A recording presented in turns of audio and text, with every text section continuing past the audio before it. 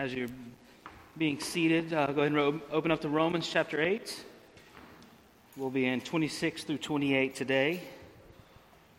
We'll be looking at the second part of two parts of Groaning to Glory. We've got some visitors and we have faces who were out last week. I trust some of you listened online. But it's important that we look into a recap before we move forward into our third groan, is what I would call it. Our third groan.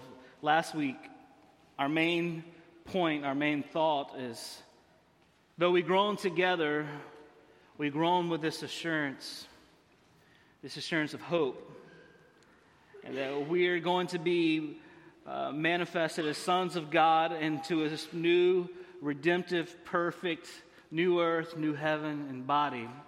But until that day, we are groaning. We are groaning as a people after God, as a church. We are groaning with creation. We learned last week that in this two-part series, there will be three groans. One about creation and how it longs for perfection. It longs to do what it's created to do in perfect glory, and that is worship God. And then we join in with creation as we wait and as we eager and as we anticipate the longing and the redemption and us being made complete in our weaknesses and in our sufferings and our ailments and all of the above. This morning we turn our attention to a third groaning. And this third groaning is the Spirit of God, the Holy Spirit. We learned last week that to groan is to express deep grief. It's a way to express anger, but it's also a way to express desire, a longing for something. At some point in our lives, or even today, we have groaned. And I will make light of this note because I am wearing my LSU gear, that many of us are desiring and groaning to beat the Crimson Tide so bad. Somebody brought this statistic to mind that my son at 6 years old has not seen LSU beat Alabama. And I know this is light compared to eternity. And I know that it's temporal. And us LSU fans want to see us beat Nick Saban at the core. I know it. Any LSU fan would agree with that. But I know I make light of our groaning and our suffering to start this morning, because last week's message was heavy, but it was hopeful. And we're going to continue in that thought. It will be a heavy message, but there's going to be so much comfort knowing that the Spirit of God is working for us, with us, and fighting with us, and helping us groan until glory. We're all there, and we've all been there. We're going to look at our passage, and as we continue on this line of thought about groaning, and we turn our attention to the third point, we must remember that to persevere in this present suffering, you and I, with hope, we must keep our eyes on what was promised last week, future glory. That this life here on earth is temporary. Thank God. Thank God. I want to pray, and I like to do that, and I want us to bring our minds in to where we are specifically personally. Where are you groaning in your life? What are you working out right now, whether it's a rhythm for your family, whether it's an ailment or sickness, whether it's continued education or a business investment, your marriage, friendships. All of us can, right now, when I present that question, can pinpoint an area in our life that we're just working out in us what the will of God is. Can y'all pray right now? Take a moment. Think about that thought that's in your mind. Let's tune our hearts to what God wants to reveal to you this morning. And let's move forward in our passage together. Let's pray.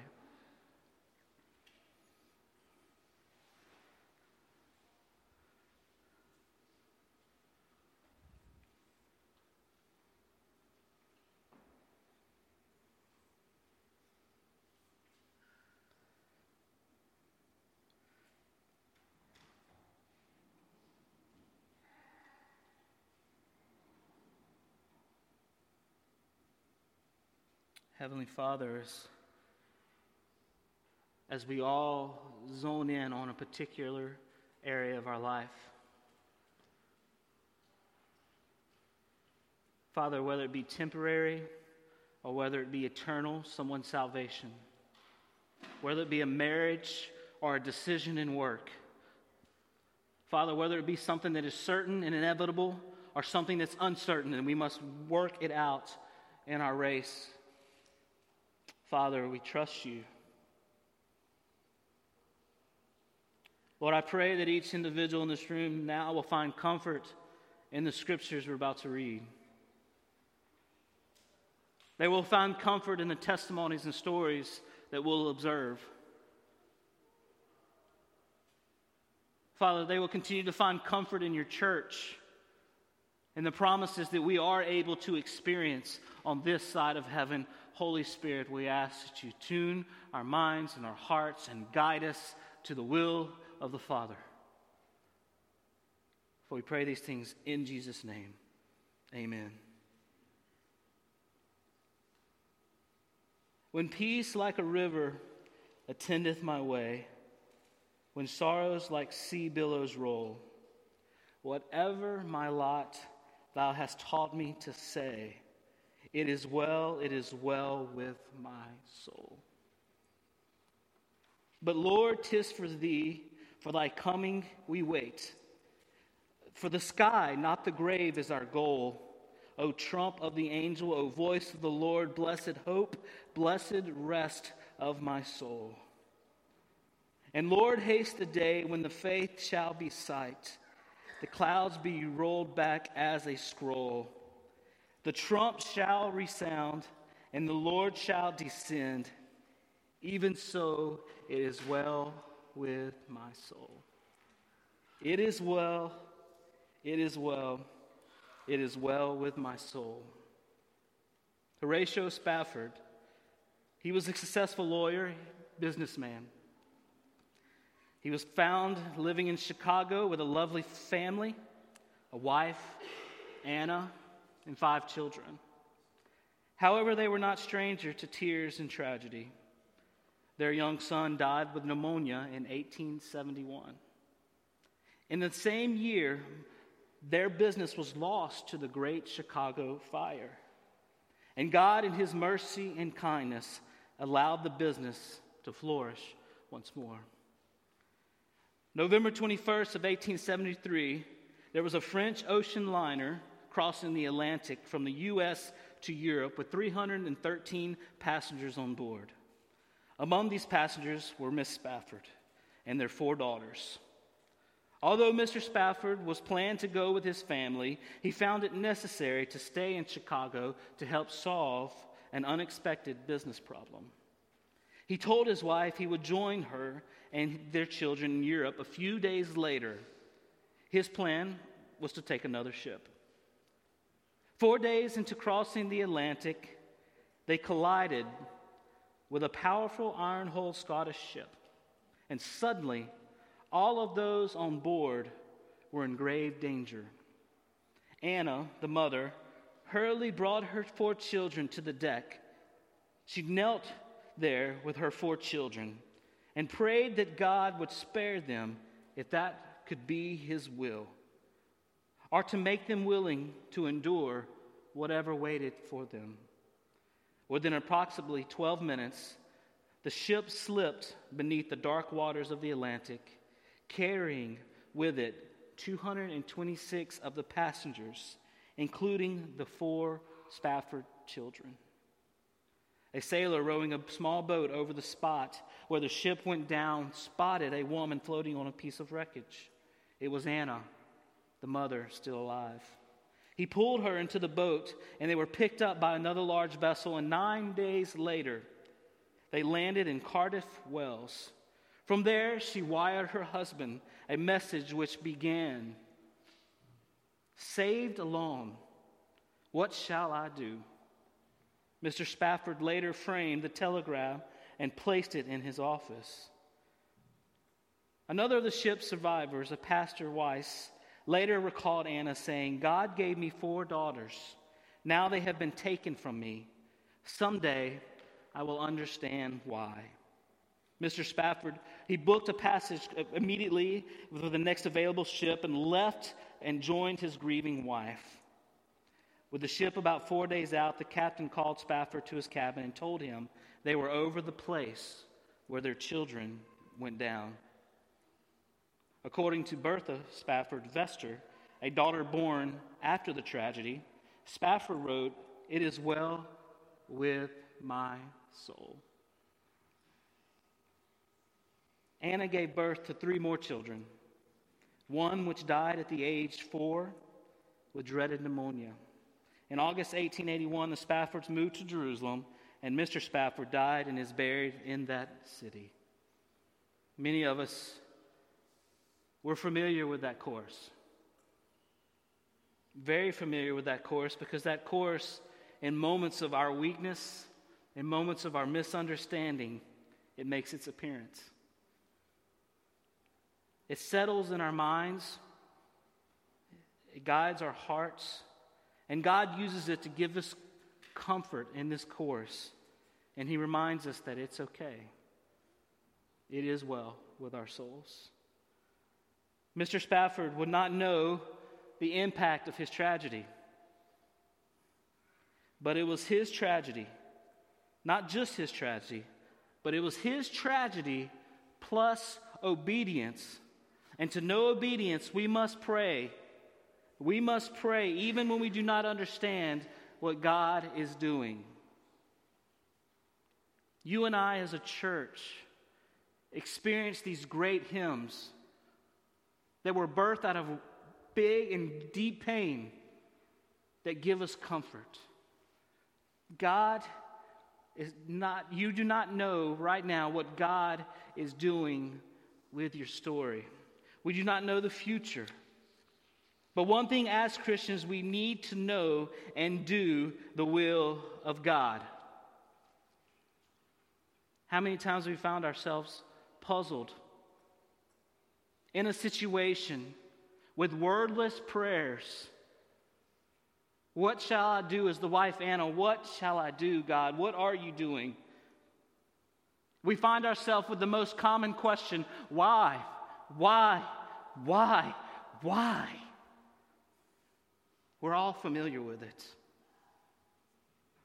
But in today's message, in Romans chapter 8, 26 through 28, we will be brought on into this encouragement that we will experience from our text.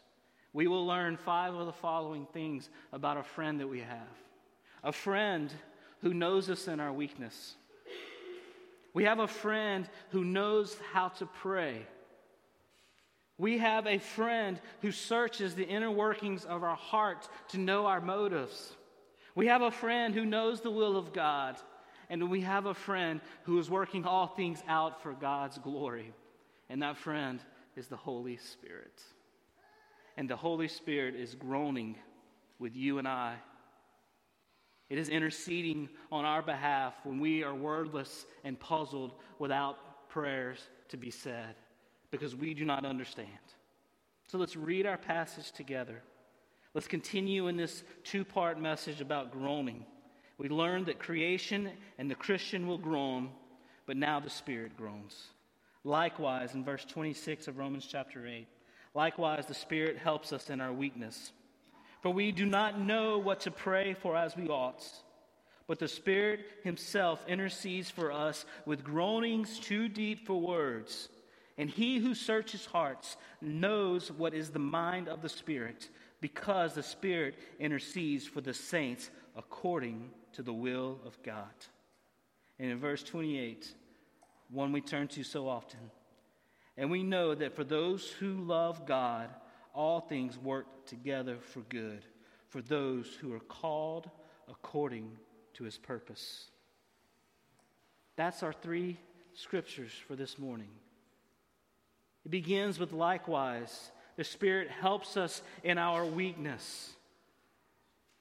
And it starts with likewise there because it is reminding us, Paul is reminding us here, is that you're not the only ones.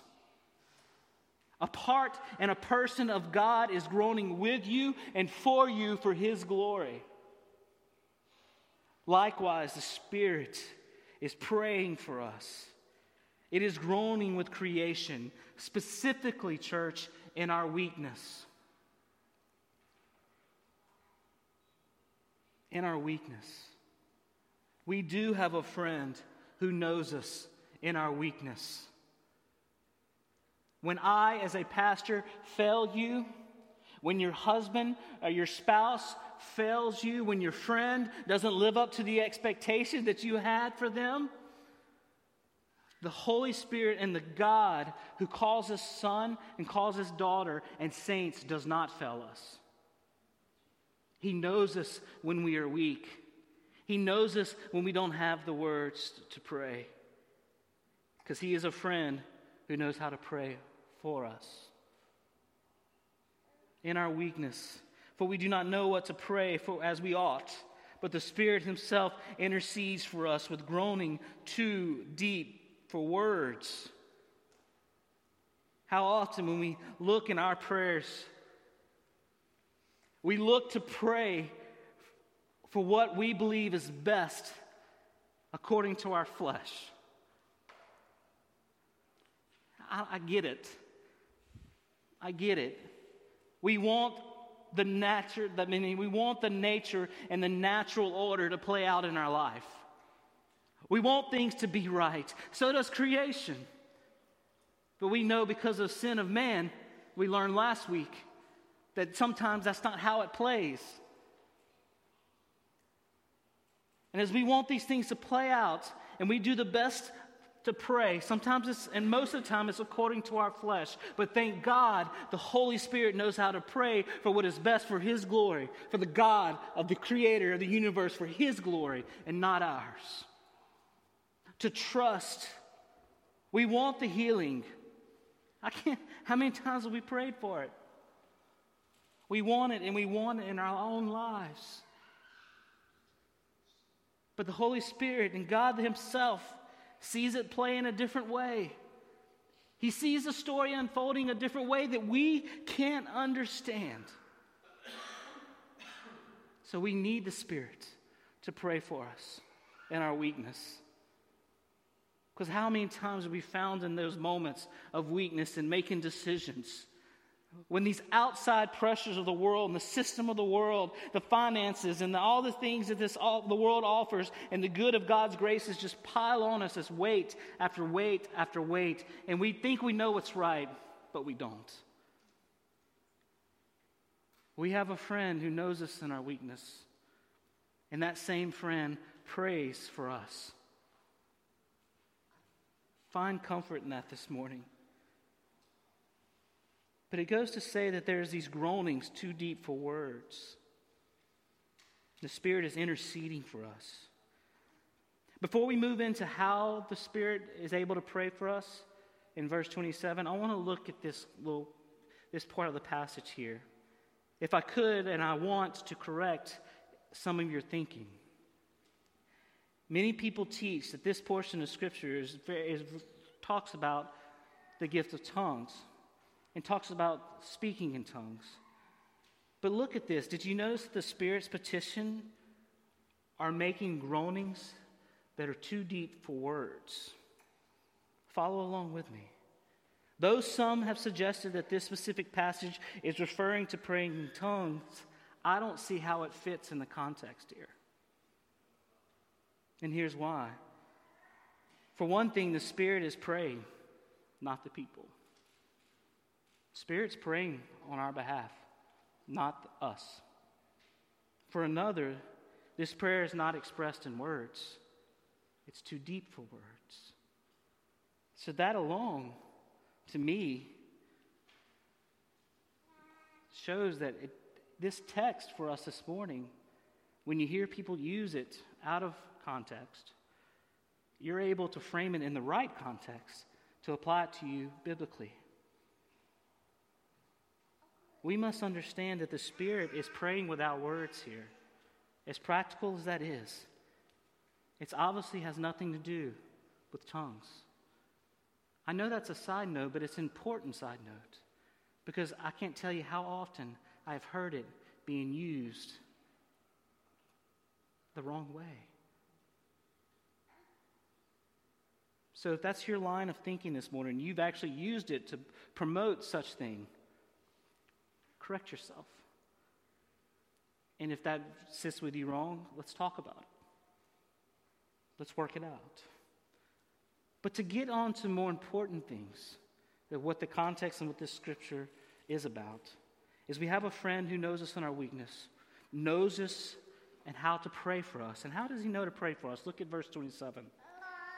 And he who searches hearts knows what is the mind of the Spirit, because the Spirit intercedes for the saints according to the will of God. We have a friend who searches our heart. We have a friend who knows the motive of our prayers. Thank God. Because when we are found in our flesh, hoping for what's best for us, he goes to the Lord on our behalf. Yes. And he knows because he searches our heart. He is a searcher and knows all of our hearts, but also knows the will of God. Wouldn't you want that helper, that counselor, to please pray for me? You know the will of the God that I worship. Please pray for me. But church, how often do you find yourself there? In your weakness and uncertainty and unknowing, how often do you find yourself in that puzzled state? Spirit of God, pray for me. On your knees, on your face, whatever posture it brings you to. Nothing around you, in solitude in your closet, saying, God, Holy Spirit, I need the will of God to manifest itself in my life. Because if he knows the will of God, God will not turn him down. He already knows what's best for your life. He is a person in the Trinity of God. God always answers the request of the Holy Spirit in confidence. Since the Spirit is always praying according to the will of God, God will bless what the Spirit is doing. Our responsibility here, church, is to believe this and to pray this and to take our minds, as we learned a few weeks back, and set our mind on the things of the Holy Spirit. We've been working through the Spirit of God working out in our lives over the last few weeks. Now, as Paul is telling us, trust the Holy Spirit because it searches the motive of your heart and knows your heart and knows the will of God. Should we go any more in our prayer life? Should we look any harder than the Word of God and what the Spirit of God is doing for us? No, that's it. It is that simple. He is a friend and helper who knows the will. And then number 5, we have a friend who are working out things for God's glory. Look at verse 28. And we know that for those who love God, all things work together for good for those who are called according to his purpose. We do not know right now what God is doing in us. But one thing we do know is that he's doing it for his glory, and that is good. This third groaning that we're talking about, this Holy Spirit, he is groaning on our behalf, petitioning on our behalf. He is looking into the sin of our life and our problems and our trials and our pain and our weaknesses and sin, and he is longing for the day that we are delivered from all of these things.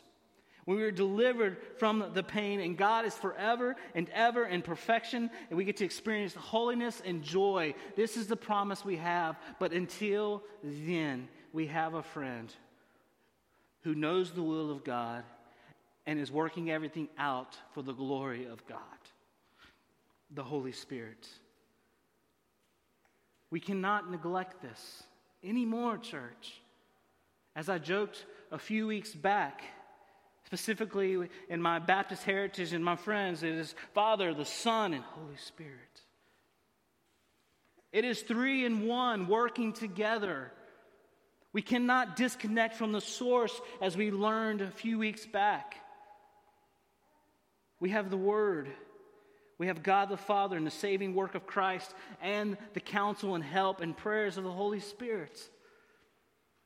We take advantage of all three because these are blessings of God's grace. Like creation, the Spirit, He looks forward to the day of redemption, when God Himself, in His sons and in His daughters, we will all experience glory, this future glory. We know that right now, in this last and third groaning, it's okay. It's okay to groan, but it's not okay to groan without hope. It's not okay to groan without tuning and putting our mind and setting it on the Spirit of God. Where are you this morning in your prayer life? Are you approaching the Heavenly Father correctly? Are you aligning yourself with His will in your life? God's gracious even in our self-affliction when we make the wrong decisions. But we must recognize that in repentance. The Spirit knows the will of God for your life in your situation where you are now. We must understand that it's okay to groan, but we cannot groan without hope. We can have no words. It's okay to groan and to pray without words. But we must turn to the Spirit who prays on our behalf. But we also must remember Matthew chapter 6, the Lord's Prayer. When we are without words, that is a starting point. This is a place that is clear in Scriptures. Jesus says, pray then like this. And we pray it every Wednesday night with our children. Hallowed be your name. And then that next line, your kingdom come, your will be done. Start there if you're lost with words. Worship His holiness. And then say, God, your will be done. I have no idea what's going on. And trust Him. Trust Him. We must sit and listen and trust the Holy Spirit to pray for us.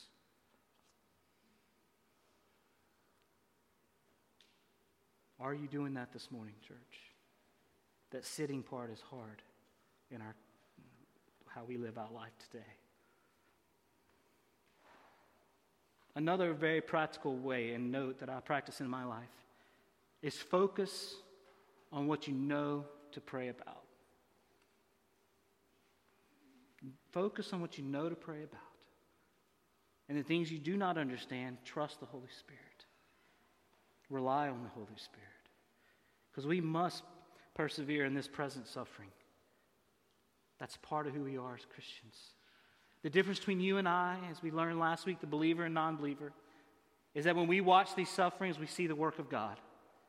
We can recognize it as the work of God working out in us. But the non-believer cannot. We can trust the Holy Spirit. And Christian, as a church, we are destined for glory. As the Bible describes it, this brilliance, it can't describe, it's indescribable to a degree of this brilliance and beauty. Our exalted position in Christ, perfect holiness, no sin, unlimited joy and happiness, no more pain, no more hurt, just Jesus Christ in radiant glory. That's where we put our eyes. That's where we fix ourselves on this hope when we are working out this present suffering. And like Mr. Spafford, we do not know what God will do with our stories later, but we do know that God will bring glory to His name.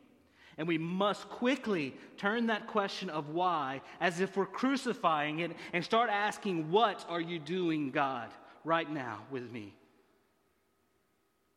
I will be patient in my suffering and in my weakness, trust the Spirit of God and see you made big and you most glorified in whatever is going on in my life. That's what I want. That's where we need to be, church. But that takes patience and trust and learning and waiting that He is working out for His promised glory. That's good for us, our perspective. And I wanted to comfort you with these two things as we start to close up. Do you realize that in our prayers, and even when we're not focused in prayer, that we have two divine beings, if you will, interceding for you and I? The Son, Lord Jesus Christ, prays for you and I. The Holy Spirit prays for you and I, church. Are you disconnected from that power and that comfort this morning? If you are, repent and return to it, because it is good. Find yourself daily trusting so that you and I can find not only comfort, but joy amongst the sorrow and our grieving and our groaning. Suffering can be made meaningless. And that's when we focus on the one who is the author of our story. In 1 John chapter 3, verse 2, Beloved, now we are children of God, and it has not yet been revealed what we shall be. But we know that when He is revealed, listen to this, we shall be like Him, for we shall see Him as He is. There is a day that all this is coming to a head. And I hope this morning that you're on the right side. I hope this morning that you're trusting the promises that have been laid out to us the last 2 weeks. The promise that the Holy Spirit is praying on your behalf. That He is a friend. And He is a friend that knows you in your weakness. He's a friend that knows how to pray. He's a friend that searches your heart and knows the will of God and trusts that He's going to work it out for God's glory.